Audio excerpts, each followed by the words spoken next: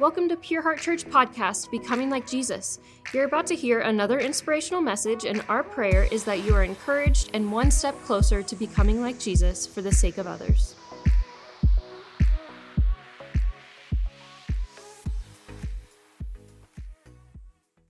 Well, hello, everybody. We want to welcome you to our online campus here at Pure Heart Church. We're so glad that you joined us this weekend.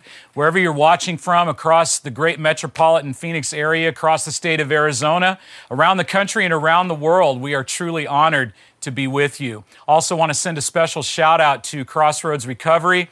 We love you guys, and we are honored to be partnering with you and see what God is doing in your life.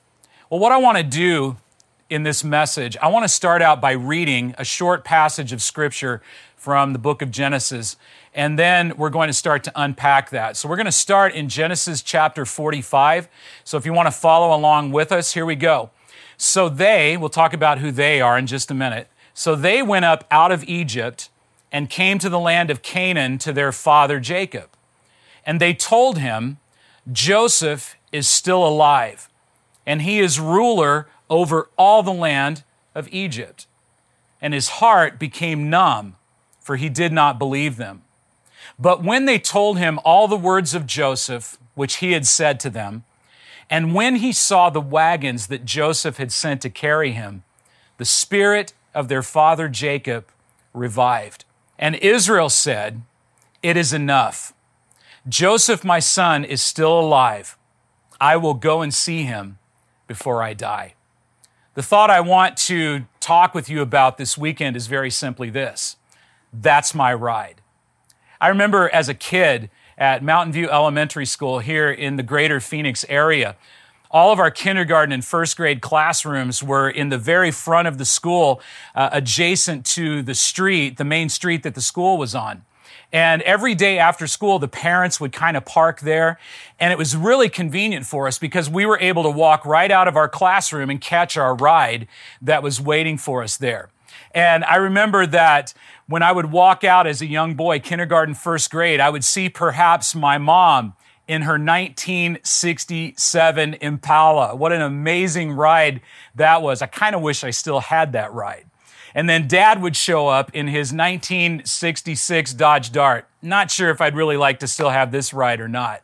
But I always knew that they would be there and that my ride would be ready to take me home. Of course, there were a few moments and a few occasions where I walked outside of the classroom that day at the end of the school day and my ride wasn't there. And as a young kid, my whole world just completely fell apart. Maybe some of you remember those times. And now I've been on the other end of that as a parent, where I've been late to pick up my kid, and they're just there. They're on the curb, and they're just sobbing hysterically because they're waiting for their ride, and their ride hadn't showed up yet. Well, as time went on, I always loved it when my parents would get new rides. I remember one day Dad showed up in a 1975 Dodge Swinger. And I had never seen this car before, and I didn't even recognize it as being my ride until I looked through the window, and there my dad was. And then there was the 1974 Monte Carlo, and then there was the gem of all gems, the 1980 Chevy Citation, which to this day, my dad says is the worst car that he ever owned in his life. They dubbed it the first Chevy of the 80s, and it had a ton of issues. Then there was the 1983 Olds Cutlass, which I affectionately called the Gutless. And when I was in my teenage years, I actually blew the head gasket out in that car and took that thing out of its misery. But when I first started driving, I was pretty much at the mercy of driving my parents' rides. There was the 74 Datsun pickup. There was the 75 Datsun pickup. And then finally, in 1986, a few months after I graduated from high school, I got my first ride. It was a 1978 Datsun 510 4-speed. I mean, look at this thing. This, if anything was destined to be a chick magnet, it was this car right here. And probably, most people were looking at that right now saying, yeah, that ain't my ride. But nevertheless, my first ride, I drove the wheels off that thing. In fact, I kissed my wife for the very first time in that car. And when I picked her up that night for that date, I could still, to this day, hear off in the whispering wind as I pulled up, talking to me out through the window, "That's my ride. Well, it may not have exactly happened that way. But rides are destined to get us from place to place. They're destined to get us from here to there, from where we are to where we're ultimately going. Rides are simply about transporting us to a new destination. In the passage of Scripture that we read, we met a man whose name was Jacob. And by the time we get to the point in Jacob's life where we read that passage today, Jacob was a very old man. He was like 130 years old, and he was old and bitter, and he was wounded on a slow march toward eternity. And what you have to realize, if you're not really familiar with Scripture, is that Jacob was actually the grandson of one of the most popular characters in Scripture. His name was Abraham. And Jacob, if you read through his life story, what you find out is that Jacob was really not a great human being.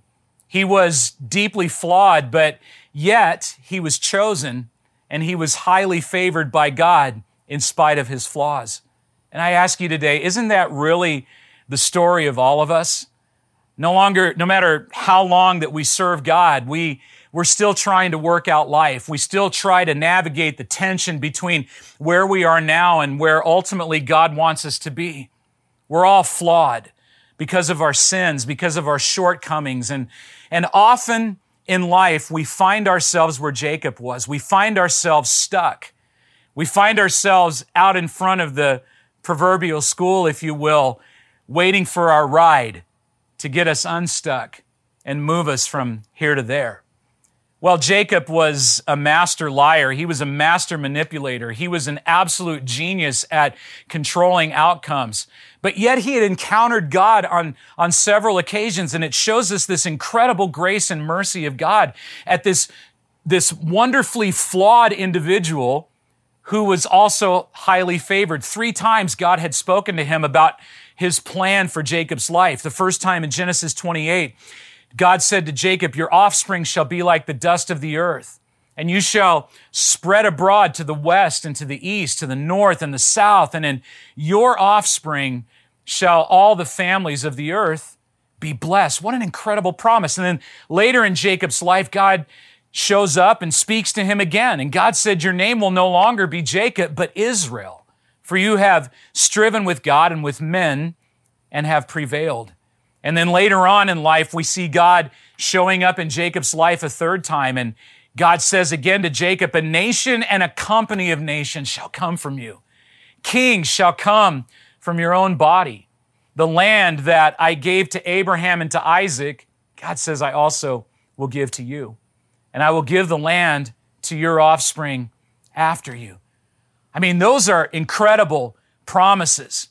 But yet, in the twilight of his life, we find Jacob stuck, dealing with unfulfilled promises in his life. Jacob was at a point where he was unable to move forward. He was desperately needing something to show up. He was needing a ride, if you will, to show up in his life and take him from where he was to ultimately where God wanted him to be. Now, why was Jacob stuck? Well, there's a variety of reasons, but the primary reason as it relates to what we read in this text today is that Jacob actually had 12 sons by 4 different women. And the 11th son, who just so happened to be the firstborn of the favorite wife, did you catch that? 12 sons, the 11th is the firstborn of the favorite wife. He ended up becoming Jacob's favorite kid. Now, I'm a parent of 5, and I can honestly say, I've had people ask me this over the years. They're like, "Hey, John, which one of your kids are your favorite?" And my response is always the same. Well, they're all my favorite. I have a favorite firstborn, a favorite secondborn, a favorite 3rd, 4th, and 5th born, right on down the line. But for whatever reasons that we will never know or understand, Joseph was the favorite. And this, as you can imagine, made his 10 older brothers extremely jealous. So you had this favor given by Dad, and Dad makes him this coat, this vibrant, beautiful, multicolored coat that displays his favor towards his favorite son. Well, if that wasn't enough, then Joseph, as he became a teenager, started having dreams of greatness. And because of these dreams of greatness, his brothers started hating him even more. And so when Joseph was 17 years old, his brothers got so distraught with their younger sibling. They wanted to kill him. But one of the older brothers, whose name was Reuben, stepped in and he said, no, let's not kill him. Let's just throw him in a pit and let's leave him for dead. Well, as that went wrong, the narrative continues. It's a fascinating story if you want to read it in Genesis chapter 37. Finally, one of the other brothers, whose name was Judah, gets this bright idea. He says, you know what? Let's not kill him. Let's not leave him in the pit. Let's make some money off this. Let's exploit him and make some money. So they sold him into slavery. And what we find is that Joseph winds up in Egypt as a slave. But now there's a problem because they've got to go back and tell their father that his favorite son was missing and why he was missing. So they concocted this lie to tell their father Jacob. Now watch carefully in Genesis 37:31, the lie that Jacob's 10 older sons told their father in relation to his favorite son. Check this out. Then they took Joseph's robe and slaughtered a goat and dipped the robe in blood. And they sent the robe of many colors and brought it to their father and said, this we have found. Please identify whether it is your son's robe or not. I find it really interesting. They didn't even refer to Joseph as their own brother. He said, is this your son's robe or not? But it says Jacob identified it and it said, it is my son's robe. And he drew the only conclusion that was possible. A fierce animal has devoured him. Joseph is without a doubt torn to pieces. And we find that all of his sons and daughters rose up to comfort him, but he refused to be comforted and said, no, I will go down to Sheol. I will go down to the grave to my son, mourning. Some of you may be watching this message this weekend and you've experienced the traumatic loss of a child. As a parent, I cannot imagine a more traumatic experience. And so rest assured that if that's you and maybe that's been your situation, God knows exactly where you're at. And we see that Jacob ends up having to go through a long process of recovery, but the indications are from the narrative that he almost never recovered. For 22 years, Jacob mourned the loss of his son. And over this 22-year period, that wasn't the only thing that Jacob was dealing with. There was family tragedy. One of his other sons was involved in a horrendous sex scandal that tarnished the family name in the region. And if that wasn't bad enough, then a massive famine hits the area, the entire region, causing food shortages. And when you have a large family, this becomes a real issue. So think about all that Jacob is dealing with here over this long period of time. He's dealing with sons that are manipulators and deceivers and liars. He's dealing with the loss of a son that he thinks is dead. He's dealing with a scandal that tarnished the family name. And now he's having to deal with the very reality that in a hand-to-mouth culture, they were having a very difficult time surviving. Is it any wonder, ladies and gentlemen, that Jacob found himself stuck? But an interesting thing happened. Word got out that there was a wise government leader in Egypt who had been stockpiling grain for 7 years because there had been 7 years of plenty. And this wise leader had stored it up, and now he was selling it to the known world. And Jacob hears about this, and we look in Genesis 42. When Jacob learned that there was grain for sale in Egypt, he said to his sons, why do you look at one another? We got to do something here. So he said, behold, I have heard that there is grain for sale in Egypt. Go down and buy grain for us there that we may live and not die. Now here's what's happening, and I don't want you to miss this. Jacob had no idea, none whatsoever, that when he sent his sons to Egypt, that what God was doing is that God was actually preparing his ride. He had no idea that God was at work, that God was active, that God was moving, and God was arranging events and ordering circumstances that would get Jacob unstuck and move him from here to there, from where he was to where God wanted him to be. You see, ladies and gentlemen, so often in life, we cannot see the big picture of what God is doing because all we can see is literally what is right in front of us. All we can see are the unpaid bills. All we can see is the doctor's report. All we can see is the addictive lifestyle of our loved ones. All we can see is our marriage that is failing. All we can see is the unending singleness in our life when we so desire to be married. All we see is the loneliness, the depression, the anxiety, the things that are wrestling for control of our life, or perhaps even the consequences of our own sins that have caused us to become stuck in where we are. What we can't see, because all we're seeing is what's in front of us, what we can't see is that God is actively moving. God right now is actively arranging events and ordering circumstances, preparing a ride, if you will, to get you unstuck, to get you from here to there, to get you from where you are to where God wants you to be. Now, there's an incredible irony in this story, and that is this government leader, this wise government leader who had the wisdom to stockpile grain for the years of plenty. You know who that was? It was actually Joseph, Jacob's favorite son. Joseph, imagine this, Joseph was alive and well.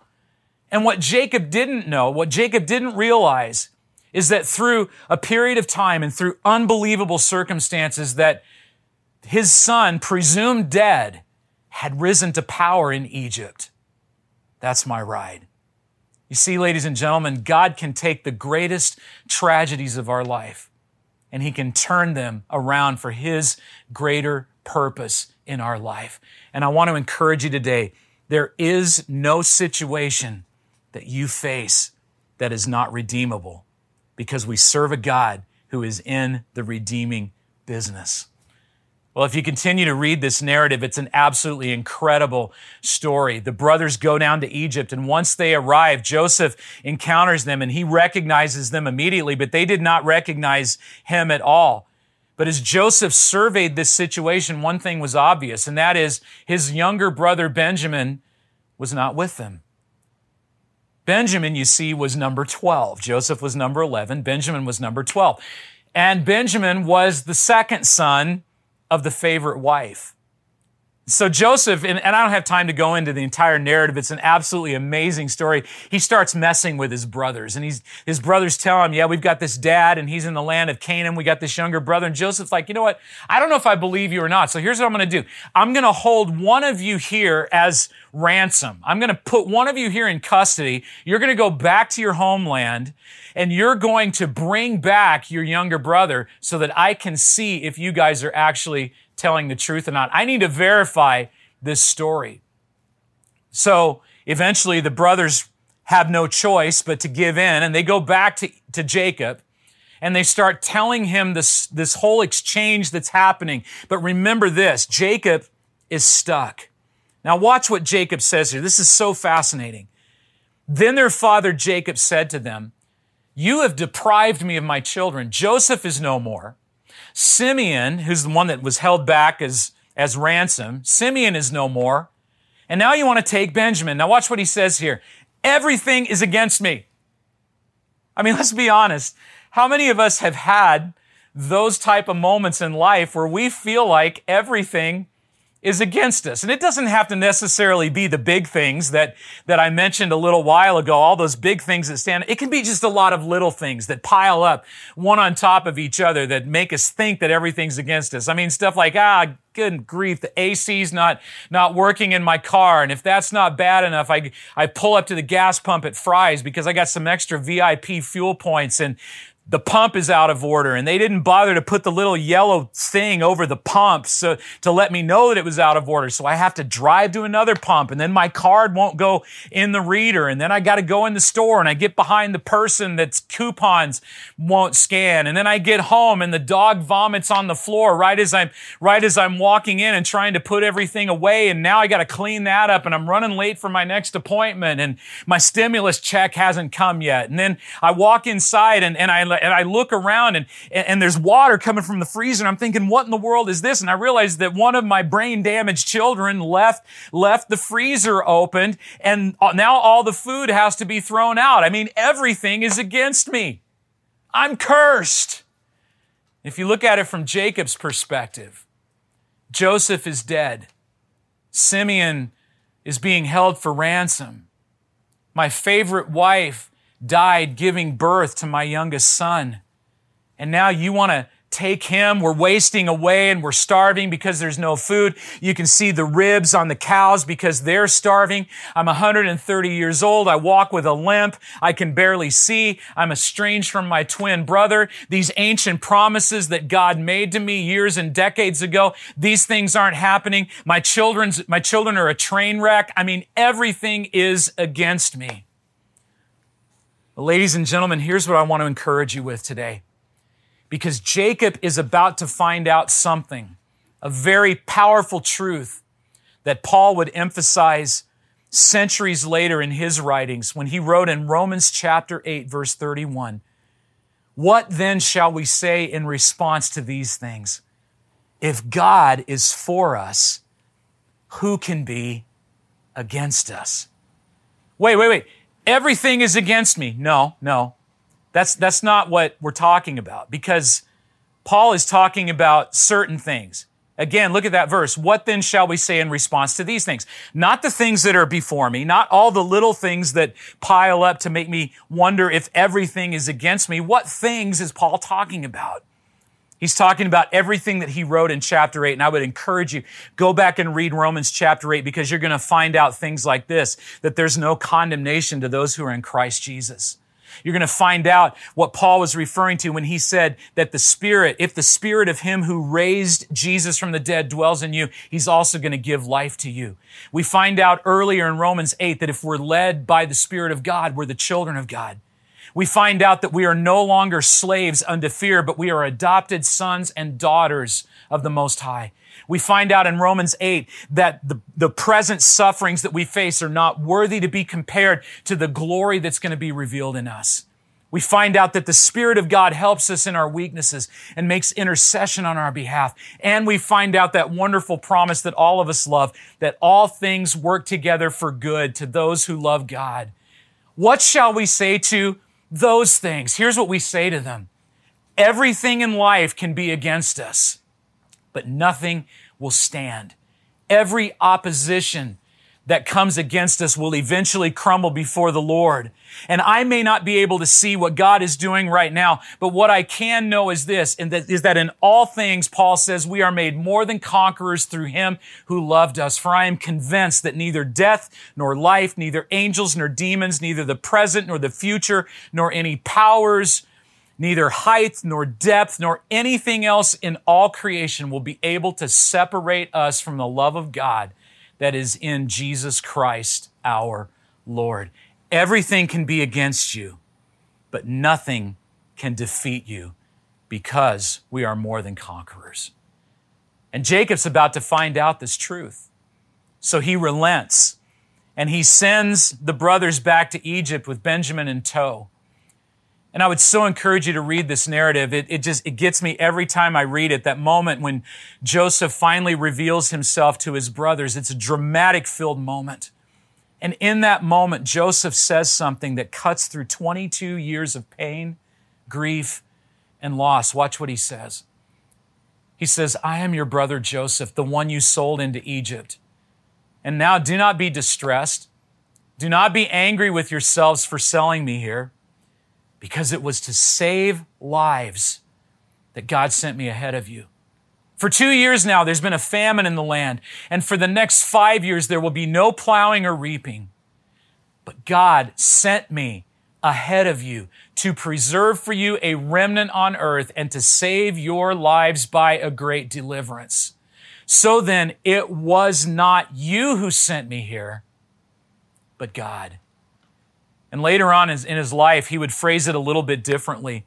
In Genesis 50, he looked at his brothers once again and he said this. He said, "As for you, you meant evil against me, but God meant it for good, to bring it about that many people should be kept alive as they are today." You see, God took this great tragedy and he started working silently behind the scenes. Why? Because God was for him. Decades earlier, God had told Joseph's great-grandfather Abraham that all nations would be blessed through his seed. It was confirmed through Isaac, his father, and as we read earlier, through Jacob. But when everything was against Jacob, here's what God was doing. Don't miss this. God was busy arranging events and ordering circumstances, preparing a ride to get Jacob into the next season of his life. That's my ride. Well, as the story goes on, Pharaoh heard what was going on. He heard all this commotion, finally figured out that, wow, Joseph's father's alive. These are his brothers. We got to get them down here. We got to be able to provide for them in this famine. And so what the king of Egypt did is he told Joseph, he said, I want you to go and I want you to prepare wagons for the family. Not only that, we're going to give them the prime grazing land of Egypt, right in the Nile River Delta for their livestock, well irrigated for crops. And so the bottom line is, whenever it was that Jacob would arrive in Egypt, everything would be prepared for them. And here's my main point for you today. And this is your big takeaway. This is if you get nothing else out of this message, this is what I want you to get. And that is that everything you need for your next season is already in the next season. It is waiting for you. God is going before you because He is for you. And now, right in this moment when you're stuck and it looks like everything is against you, I want to declare to you today that your ride to get you to your next season is on its way. I want to look again at that portion of Scripture as we wrap this message up, the portion that we read at the very beginning of the message in Genesis 45. So they went up out of Egypt, came to the land of Canaan to their father Jacob, and they told him, Joseph is still alive, and he is ruler over all the land of Egypt. But watch this. His heart became numb, for he did not believe them. His heart became numb. I asked myself the question, what is it that causes a heart to become numb? It can be a lot of things. It can be pressure, it can be anxiety, repeated disappointment, maybe a combination of all of the above. And when Jacob reached his breaking point and he declared, everything is against me, here's what happened. Jacob had bought into a lie 22 years earlier. And over a 22-year period, that lie had lodged inside of his heart that Joseph, his son, was dead. Now he's presented with this new information that his son is still alive. He can't process it. You see, the reality is this, ladies and gentlemen, when we allow lies to lodge in our heart, lies that we believed about ourselves, lies that we believed about our situation, lies that other people have spoken over us, it can move our heart towards being numb. And in those moments, here's why some of you really are stuck and why no matter what anybody says, you can't get yourself unstuck, because when you reach that point and you're numb, all you want to do is say, you know what, I can't hear it right now. I can't receive it right now. Why? Because lies have been so woven into the fabric of your life. Lies that nothing's going to improve. Lies that nothing is going to get better. Lies that things are always going to be this way. The Hebrew word for numb literally means to become cold or to fail, to become weak or inefficient and unable to function. That was describing Jacob's heart, and that's what traumatic situations do to us. But here's what happened, guys. God was able to reach through the years of pain and the numbness of heart. Watch this. When they told him all the words of Joseph, which he had said to them, and when he saw the wagons that Joseph had sent to carry him, the spirit of their father Jacob revived. Just whisper out loud, that's my ride. You see, God was able to reach through the numbness of heart by his sons continuously telling him the truth, plus seeing the wagons. And as I've been sitting in this text and preparing for this talk with you this weekend, I kept asking the question over and over again, what was it about the wagons that was so special that caused Jacob's spirit to revive? I think what happened is this. I think that there was no possible way for Jacob to deny where his ride came from. There's no way his sons could have done this. They couldn't have built these wagons. that had all these ornate decorations from Egypt. These were Pharaoh's wagons that he had asked Joseph to prepare for them. Here's what it was. This lifetime liar who for 22 years had believed that his son was dead was now face to face with the truth that God was for him, that God had gone before him. And all Jacob needed to do was accept the truth that his ride had arrived. The truth is what makes us free.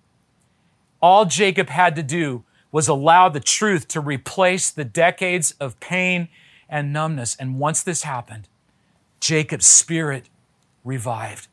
I want you this weekend to receive this very powerful truth that God is for you, that God has gone before you. And as we like to say around here at Pure Heart Church, it's okay for you not to be okay. It's not okay to pretend you're okay, and it's not okay for you to stay stuck. I don't want you to be stuck in the pain and in the numbness and the things that have stopped you from going from here to there. You may be in that situation today, but I want you to embrace the truth that God is for you, that He has gone before you, and that nothing can separate you from His love. And allow that truth to breathe life into your spirit one more time. Some of you ache for this, and it's time for you to accept this truth that your ride is here to carry you into the next season of your life. Now watch how Jacob finishes this out. And Israel said, "It is enough. Joseph, my son, is still alive. I will go and see him before I die." The truth was enough. The truth was sufficient. Jacob would have never entered this new season of his life if he had continued to believe that Joseph was dead. Had he failed to recognize God's provision, Jacob would have stayed stuck right where he was, and he would have died in the lie. Ladies and gentlemen, the richness of this idea that truth brings freedom cannot be understated. And if you continue to read Jacob's story, we find that he lived another 17 years in the land of Egypt. And we don't know very much about those years except that they were very, very fruitful. And what I want for you is very simple. I don't want you to die in the lies that have been spoken over to you, because your ride is here. And most importantly, the ride that is here for you. And I want to speak specifically to those of you who have never said yes to Jesus. Maybe you've just been stuck in life and looking for somebody to lead your life, to be the Lord of your life. Can I say to you today that Jesus wants to be the leader and the Lord of your life?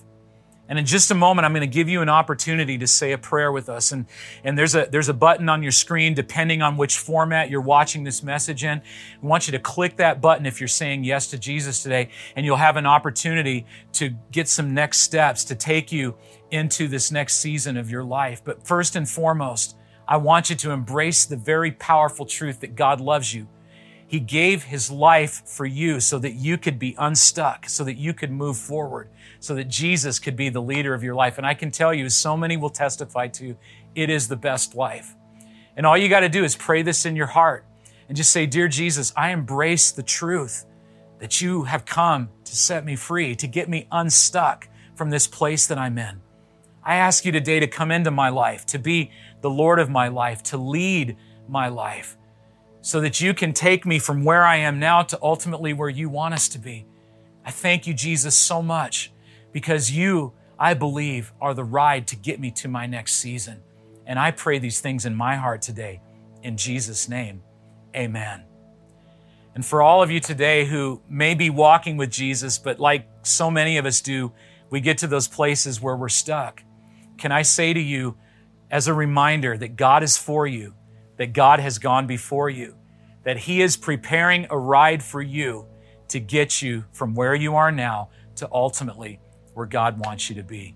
God bless you guys so much this week. Thanks so much for watching. We love you.